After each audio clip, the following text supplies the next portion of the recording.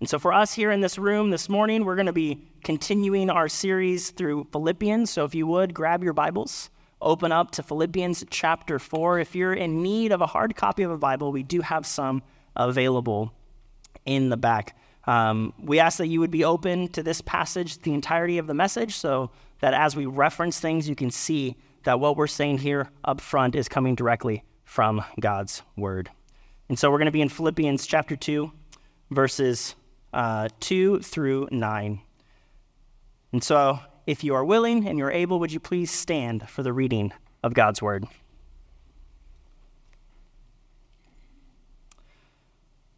The word of the Lord says, I entreat Judea and I entreat Syntyche to agree in the Lord.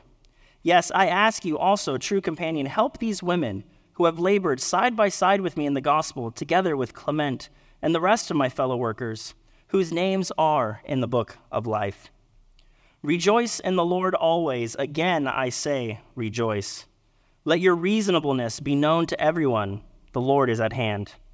Do not be anxious about anything, but in everything, by prayer and supplication, with thanksgiving, let your requests be made known to God. And the peace of God, which surpasses all understanding, will guard your heart and your minds in Christ Jesus. Finally, brothers, whatever is true, whatever is honorable, whatever is just, whatever is pure, whatever is lovely, whatever is commendable, if there is anything excellent, if there is anything worthy of praise, think about these things. What you have learned and received and heard and seen in me, practice these things, and the God of peace will be with you. This is the word of God this morning. You may be seated.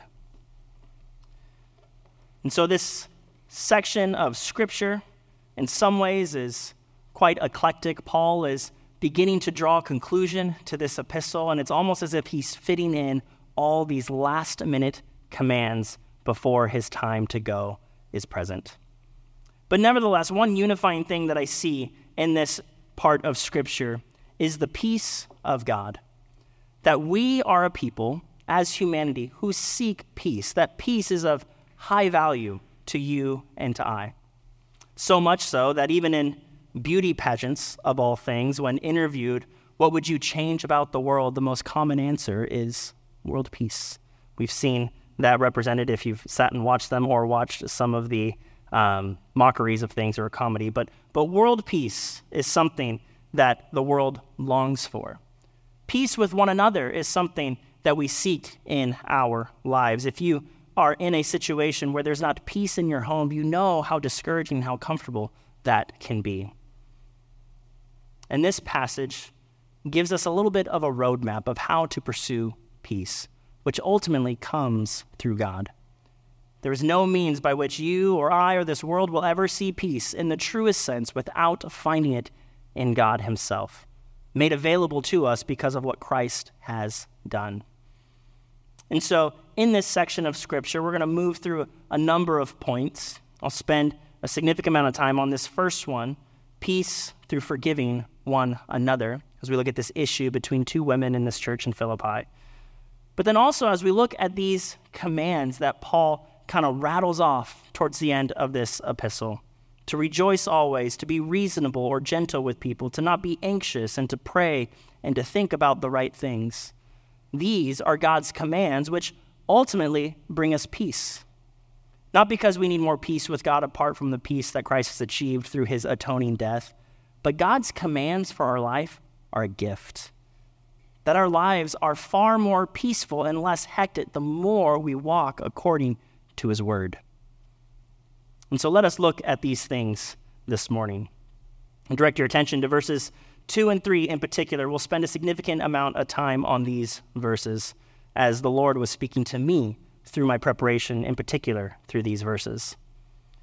Verse 2 says, I entreat Judea and I entreat Syntyche to agree in the Lord.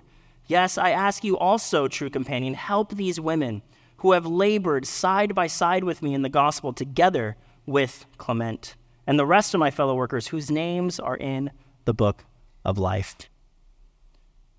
It appears that Paul is aware of some conflict in this Philippian church. To review, we know that Paul is in Rome. Paul is under house arrest. but even all the way from Rome, he knows that there is some sort of conflict going on in the church of Philippi, and he pleads for there to be a resolution. Now, what's interesting is we don't know the specifics of this conflict. The only specifics we're given is that there appears to be two women, Judea and Syntyche, who are at odds with one another, who are not at peace with one another. We don't know what this may be about, whether it was one sinning against the other, an argument, a false teaching, whatever it may be. But one thing is evidently clear from the way that Paul addresses this situation is that these women are sisters in Christ, that they are indeed believers, that this is not wolves amongst the sheep, this is the sheep fighting with one another. And this issue is of particular importance to Paul because although there's a conflict between Judea and Syntyche, this conflict is not just dividing them, but has the potential, and in all likelihood, is dividing the church. As those who are fellowshipping in this church are probably faced with this conflict and faced with the decision of who am I going to side with? Am I going to be on this side or this side?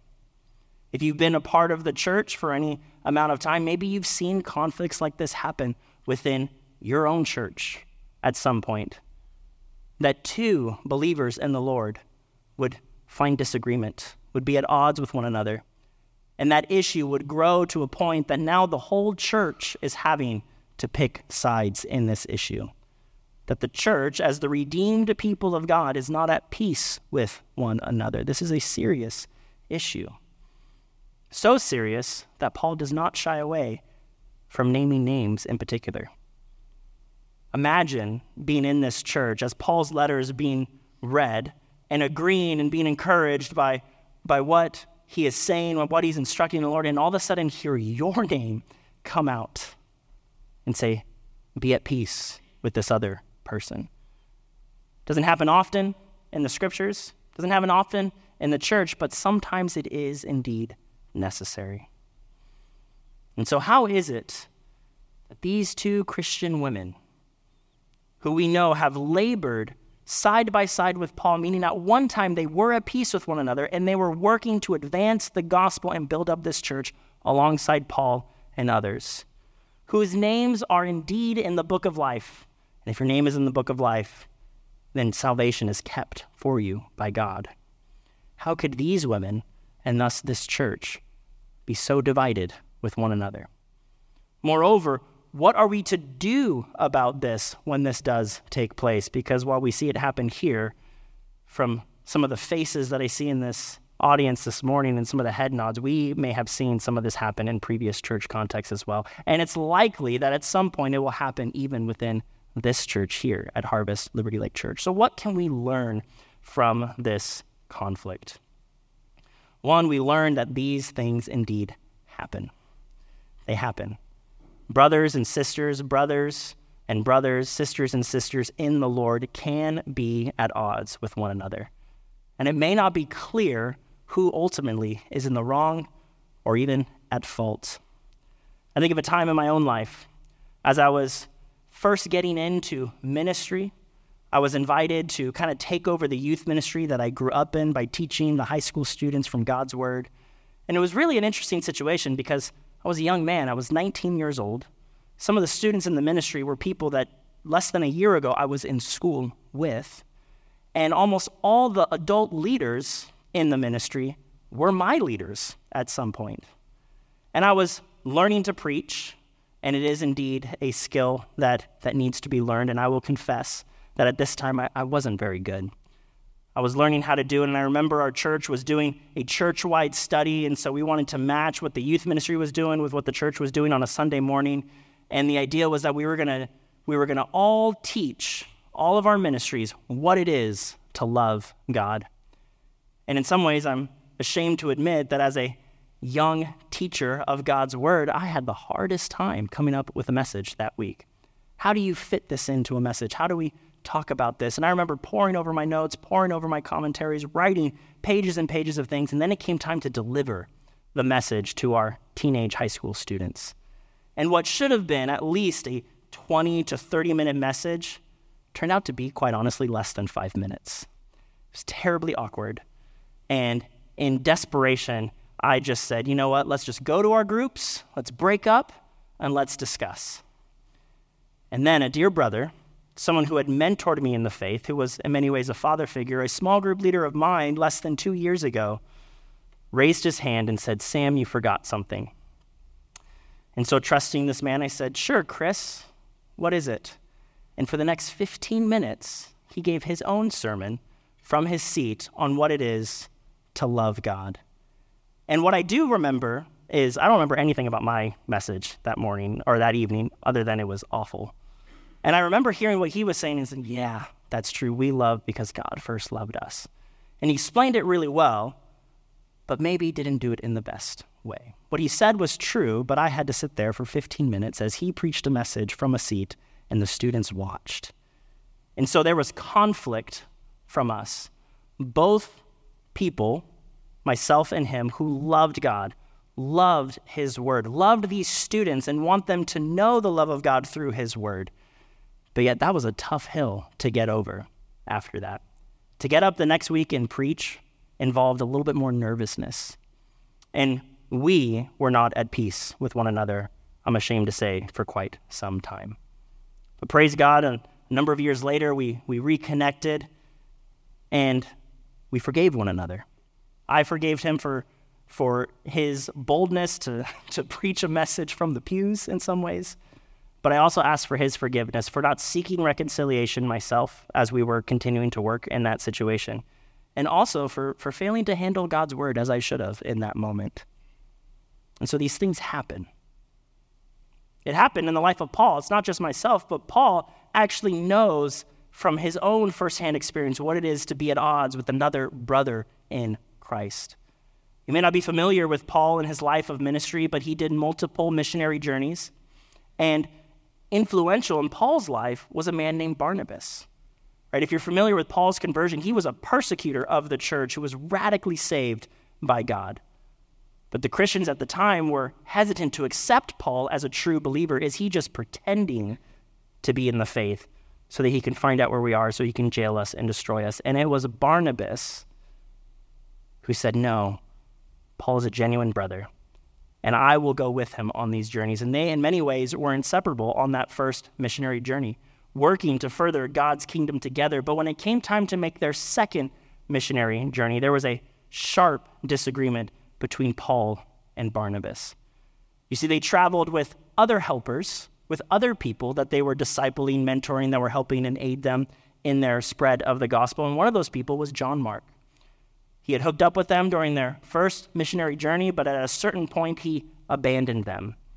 And when it came time to plan their second missionary journey, gracious Barnabas said, let's take John Mark with us. And Paul adamantly opposed him. And it ultimately led to the division and the separation of the dynamic duo of Paul and Barnabas. We read of this in Acts 15, verses 36 through 40. I'll read this for you this morning. It says, "And after some days, Paul said to Barnabas, 'Let us return and visit the brothers in every city where we proclaimed the word of the Lord, and see how they are.' Now Barnabas wanted to take with him John, called Mark. But Paul thought best not to take with them one who had withdrawn from them in Pamphylia, and had not gone with them to the work. And there arose a sharp disagreement, so that they separated from each other. Barnabas took Mark with him and sailed away to Cyprus.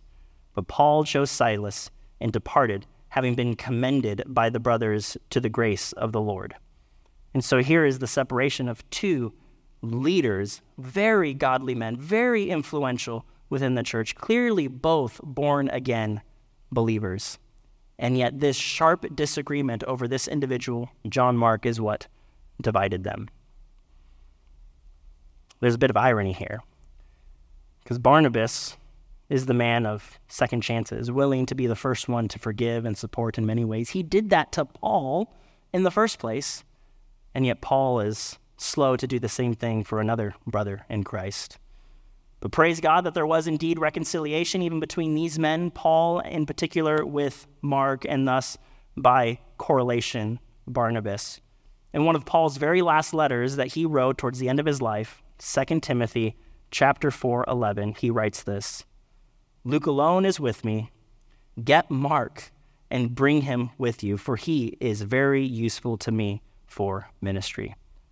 So clearly at some point there was indeed peace that was restored, reconciliation that had happened. And so Paul is writing these women saying, I know what it is to be divided from a brother or sister in Christ. But let us not forget that they are indeed a brother and sister in Christ. And so we need to pursue reconciliation, forgiveness, to be at peace with one another, so that peace can reign in the church, so that we can model the peace that comes through Christ's forgiveness. So the idea here is if good Christians, like these women, like Paul and Barnabas, dare I say to use myself as an example, as myself and that youth leader that was in my ministry and one of my youth leaders, if we will experience conflict with one another and not be at peace, then it's likely to happen again. And we need to know how to navigate this. And I do think there are some good principles here just within these two verses.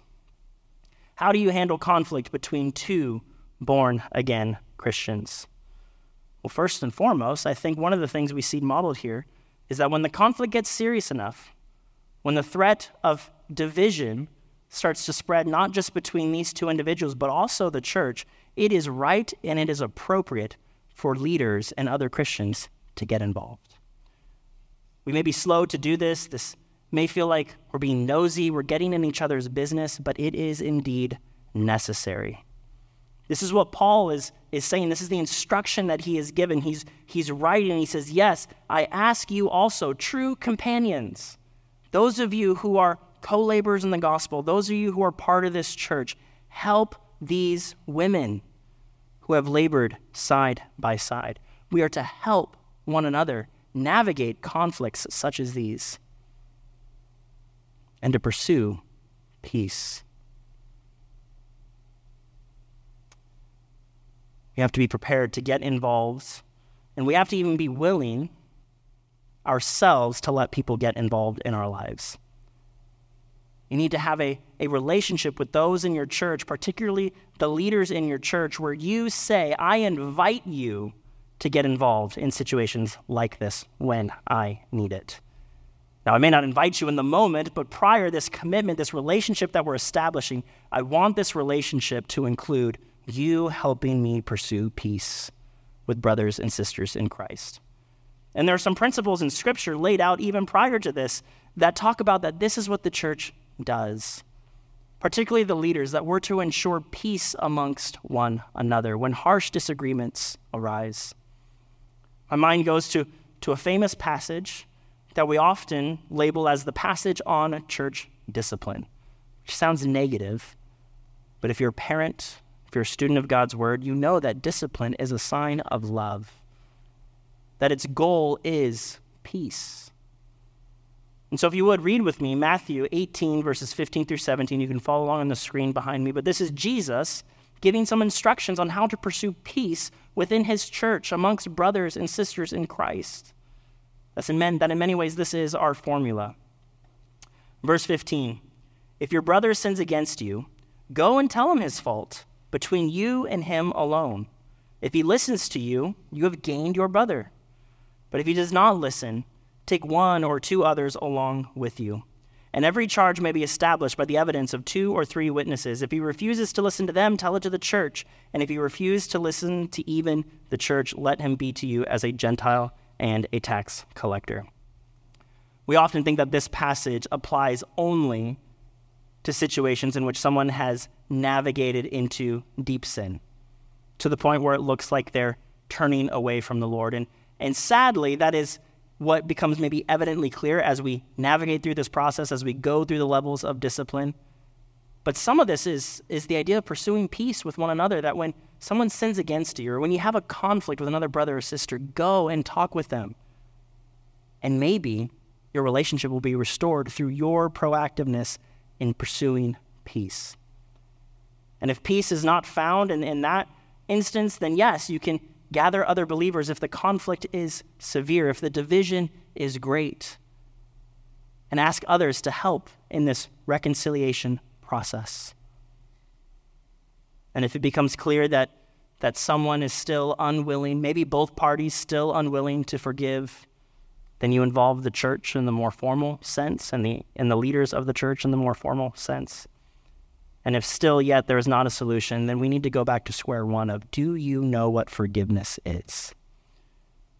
It may be a small sin or a somewhat minor conflict, but it may reveal that one or both parties may not truly understand what forgiveness is as it is demonstrated in Christ Jesus. Because as Christians, we are called to forgive. There were more scriptures than I could fit in my notes, but I have 6 of them here that tell us that as Christians, we are to exercise forgiveness as modeled to us by Christ himself. I want to read them for you quickly. Ephesians 4:32, be kind to one another, tender-hearted, forgiving one another, as God in Christ forgave you. We are to forgive like Jesus. Stated again, Colossians 3:13, we're to bear with one another, and if one has a complaint against another, forgiving each other, as the Lord has forgiven you, you also must forgive. It's not just sin, sometimes it's complaints. We are to offer forgiveness as freely as Christ offers us forgiveness. We're to pray this way. In the Lord's Prayer, Matthew 6:12, we ask God to forgive us our debts as we also forgive those who are indebted to us. Further on in that chapter that we have that model of church discipline in, right? It can seem very harsh to go through this process, unloving, but those verses that immediately follow are verses 21 through 22. Then Peter came and said to him, Lord, how often will my brother sin against me and I forgive him? As many as 7 times? And Jesus said to him, I do not say to you 7 times, but 77 times. The idea of that process of going through church discipline, say you go through that and a person's restored, and then it becomes necessary again, and then it becomes necessary again. And each time they repent and they're restored, how many times should we go through that process with someone? 7 times? As many as 77 times. Meaning, as long as they repent, as long as you understand how you are forgiven in Christ, you are to forgive them as I have forgiven you. And there's a warning for those of us who do not practice forgiveness, who hold on to these wrongs. Matthew 6:14 through 15 says this, for if you forgive others their trespasses, your heavenly Father will also forgive you. But if you do not forgive others their trespasses, neither will your Father forgive your trespass. It's going to be a hard verse to understand. But essentially, I think the truth that is contained in this verse is if you are unable to forgive a brother or sister of Christ, then you do not understand the forgiveness that Jesus offers you. That you may not actually be saved. Because to know Christ is to know forgiveness, and to know the forgiveness of Christ and have his Spirit in you, you should be led to forgive others, even when they sin grievously against you. Similar warning in Mark 11:25. Whenever you stand praying, forgive if you have anything against anyone, so that your Father who is also in heaven may forgive you your trespasses. One commentator, as I was studying this passage, put it this way: there should be no such thing as irreconcilable differences between Christians. That because we have been reconciled to God, he has given us a ministry of reconciliation even towards one another. That of all people, we should be the ones most able, most willing to forgive the wrongs that have gone against ourselves. And to not do so is to act as if your standards of forgiveness are higher than God's. You may have been forgiven by God, but it's too much for me to forgive you. My standards are here. And you need to meet those in order to obtain this forgiveness. You may not realize that's what you're saying, but that is indeed what you are doing. And be careful when you do that, because God's standards were the highest. That forgiveness is obtained through the death of our perfect Savior. that Jesus would shed his blood, have his body be broken, suffer the invisible wrath of God, that you would be forgiven. If he was willing to absorb that cost in his body, how much more so could you absorb such a smaller cost to forgive those who you may not have peace with, particularly in the church? Reconciliation, forgiveness, pursuing peace, it is hard. It is very hard. It is far easier to just leave. Find a new church. Start over.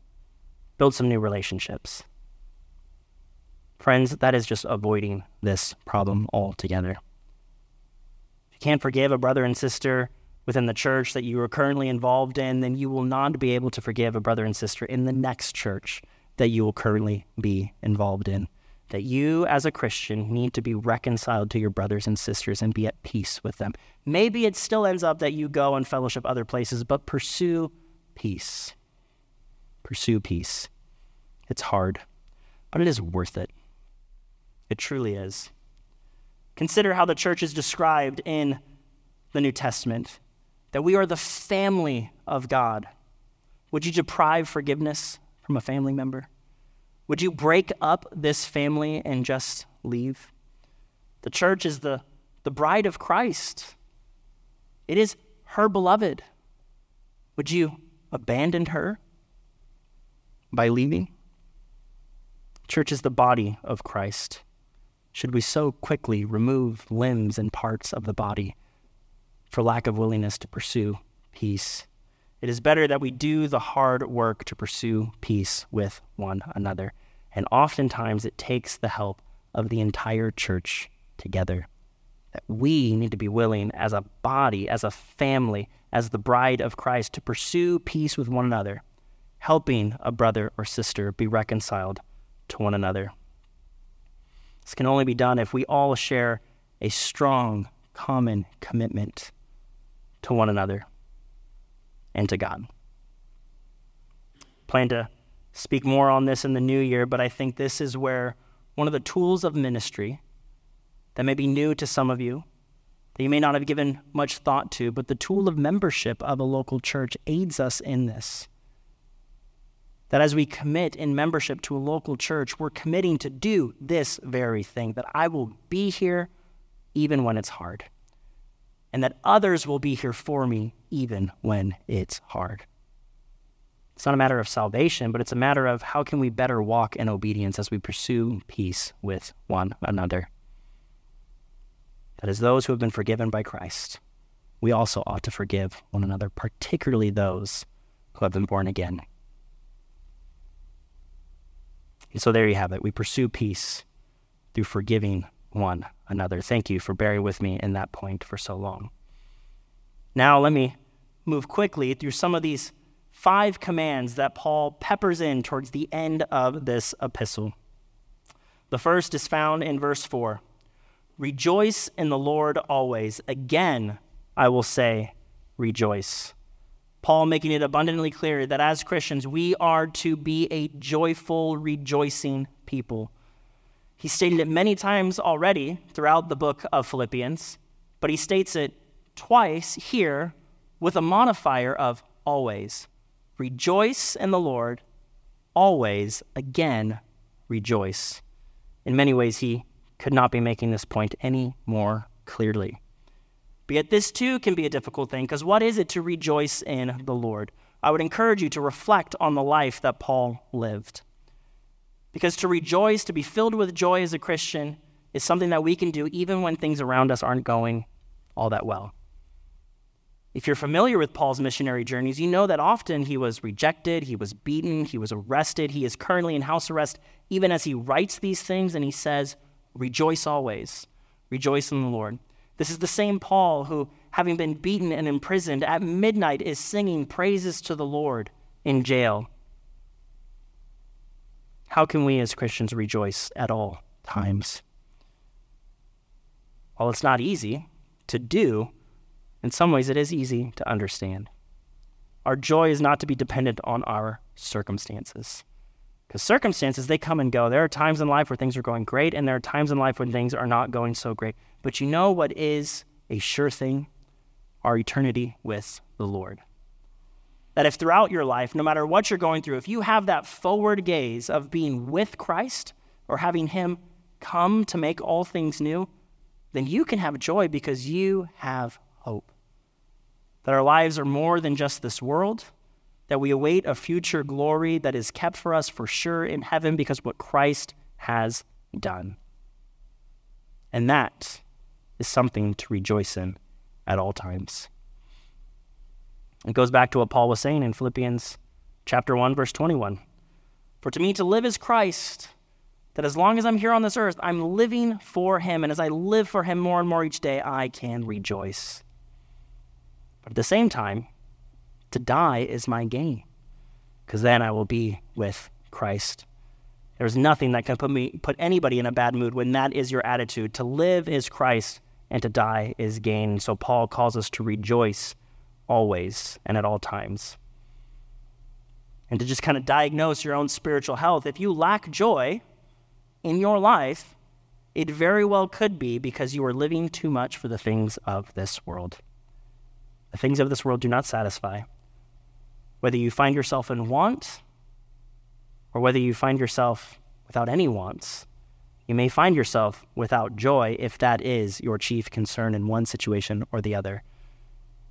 I believe next week we'll hear how Paul can be content or joyful in all circumstances, whether he has a lot or a little.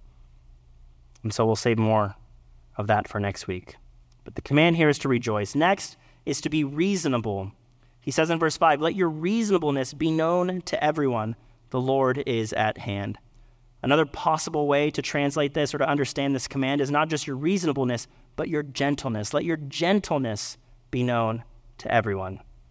You can see how some of these things work together, that if you're not joyful, if you're grumpy, if you're unhappy, it's hard to be reasonable and gentle with others. You're more likely to be harsh and irritable.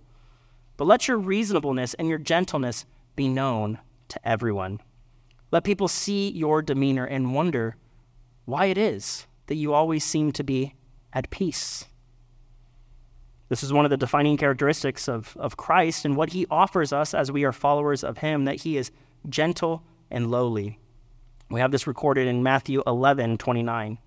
Jesus says, take my yoke upon you and learn from me, for I am gentle and lowly in heart, and you will find rest for your souls. And so we are to have these same qualities in us as God manifests more of his character in us through his Spirit, that we too are to be gentle and lowly people, reasonable in our interactions both with believers and non-believers. We as Christians are never to give a reason in our behavior for those to reject the message of the gospel. The gospel at its core is already an offensive message. You have to understand that you are a sinner who cannot save yourself and must trust in God. For many, apart from Christ, that message alone is offensive. Just look at the world's reaction. Let us not add any extra offense as we bear that news. Let us be gentle and reasonable. Our speech be seasoned with salt as we share the good news of this gospel. One of the qualifications for leadership in a church, as we look at passages that talk about elders, but one that we should all aspire to, is this idea of having a good reputation among outsiders. That to be a Christian, but to be an irritable person ought not to be the case. That we ought to be known for our reasonableness and our gentleness because of Christ in us. Paul goes on to say, verse 6, do not be anxious about anything, but in everything by prayer and supplication with thanksgiving, let your requests be known to God. Here are two commands. The first is, do not be anxious in anything.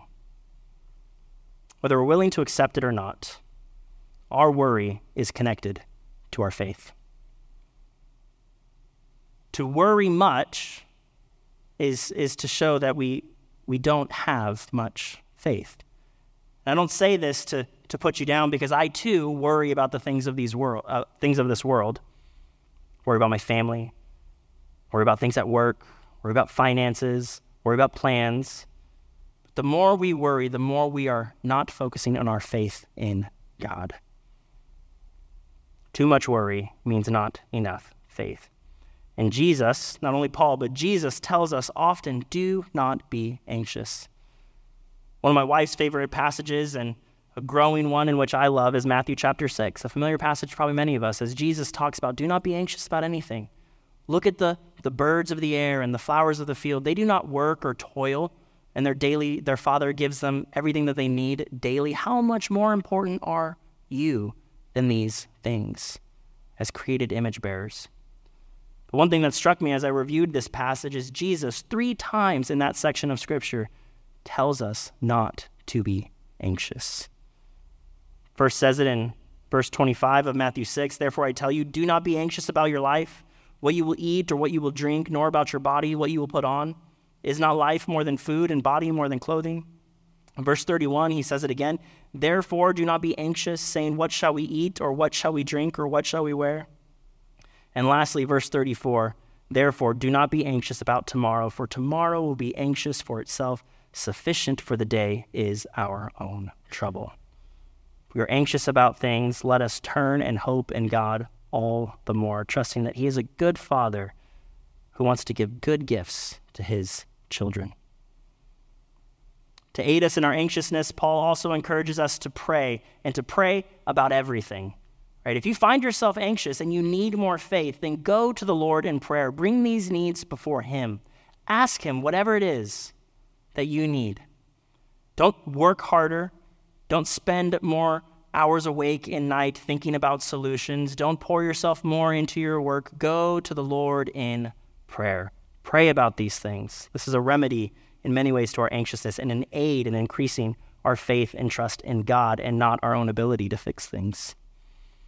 But he also says, don't just pray about everything. Don't just bring supplication or requests, but do it with thanksgiving. Let your requests be known to God with thanksgiving. Often what's missing in our prayers is this, giving thanks. The way we pray is by laying out a list of our complaints, our wants, our needs before the Lord, finishing, amen, I'm done.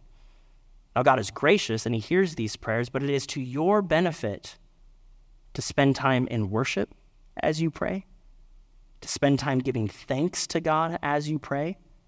And lo and behold, when you start to introduce thanksgiving in your prayer, though your list of needs may not shrink, your experience of anxiety may indeed shrink. As you begin to see God's faithfulness in your life, despite all these things that you do indeed need help with, to become more aware of his faithfulness, his provision, his goodness to you in the midst of these things is important. Paul writes similarly in 1 Thessalonians 5:16-18 about prayer.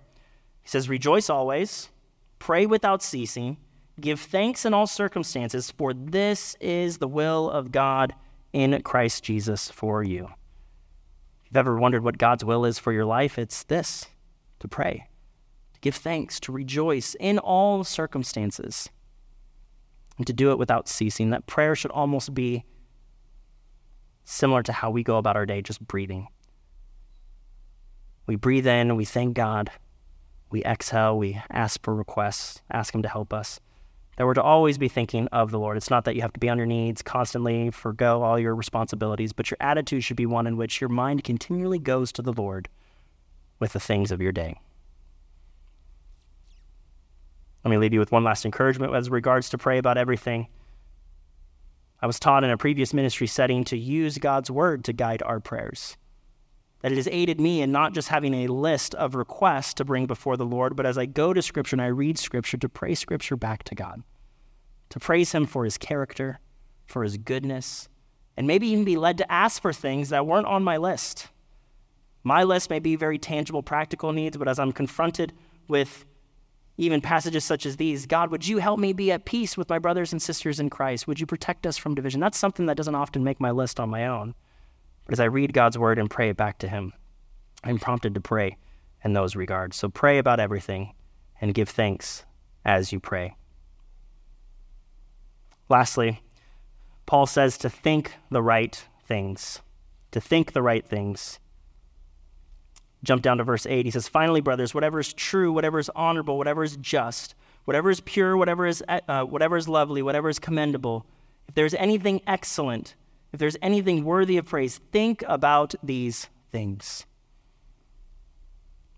We're called to think about these things. True things, honorable things, just things, pure things, lovely things. For lack of time, I don't have the ability to go into the specifics of each one of these words, but just know that in our sinful flesh, our tendency is to not think about good things, but to dwell on the negative. In many ways, I wouldn't be surprised if that was at the core of this issue between these two women that we talked about prior. They were not thinking about the good things, what is true, what is lovely, what is commendable, what is excellent, what is just, what is pure. They were thinking of their opposite. They were thinking of things that were false, dishonorable, unjust, impure, ugly, improper, inferior, and unworthy, particularly as it relates to maybe that other person.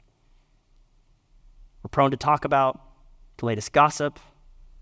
I'm sure even this conflict was probably widely talked about within this church, as opposed to talking about God's word, the message, what God's doing in your lives. Let us think and speak and dwell on the good things that come from God. And so we have these 5 commands: to rejoice always, to be reasonable, to be gentle, to not be anxious, to pray about everything, and to think about the right things. And these are commands in this scripture. This is what Paul is saying. You as Christians ought to walk in obedience in those things. And if we do, we will experience more and more the peace of God in our life, and particularly in our communal life as a church. Direct your attention again to verse 7. Paul writes in the midst of all this, "And the peace of God, which surpasses all understanding, will guard your hearts and your minds in Christ Jesus." He ends in verse 9, that as we practice these things, the God of peace will be with you. It's not that he's not already with you in Christ Jesus, but you'll be more aware that he's there, and you will share in his peace. And that's what it is. It's us sharing in the peace that God experiences in himself, that he is not in conflict with himself. He is not anxious. He is not worried. He is the God of peace because he is peace. And as we walk according to his ways, we get to share in that peace. And this ought to be a defining feature, characteristic trait of the church. I hope and pray that it's a characteristic of our growing ministry here, that we would be a church known for the peace of God. That when people come here, they will feel his peace present in this room in ways that they don't outside of this room as we gather to worship him. Gospel of John talks about this, John 14:27. This is one of the promises that Jesus says to his disciples. He says, "Peace I leave with you. My peace I give to you. Not as the world gives do I give to you. Let not your hearts be troubled, neither let them be afraid." Christ gives us his peace, a peace that is only available through him. The world does indeed seek peace, but that peace is fleeting, it is not satisfying, and it is no real peace at all. But you and I, we have peace through Christ Jesus. Let me end by pointing out 3 ways in which we have that peace. Number 1, we have peace with God through Christ Jesus. That apart from our faith in him, we are enemies of God, but Christ, having borne our punishment, has brought us peace with God. We also, as Christians, get to experience peace in our lives. That though it may seem like things are chaotic all around us, because we have God with us, we can be at peace. Jesus sleeping on the boat in the midst of that storm is a perfect picture of this. We can feel like our life is full of a storm, but yet as a Christian, as one who trusts in Christ, we can be just as peaceful as Jesus was physically in that moment as well. With peace in our own lives, we're no longer striving, we're no longer anxious, but we're trusting in him. And then lastly, as we pointed out earlier in this message, we can have peace with others. Because Christ has forgiven us, we are free and able to forgive others and be at peace with them. And when we live this out, when we do it, the world will be able to see it. And they'll be drawn to this perfect Savior. And maybe they too will experience the peace that you and I share in Christ Jesus. Let us pray.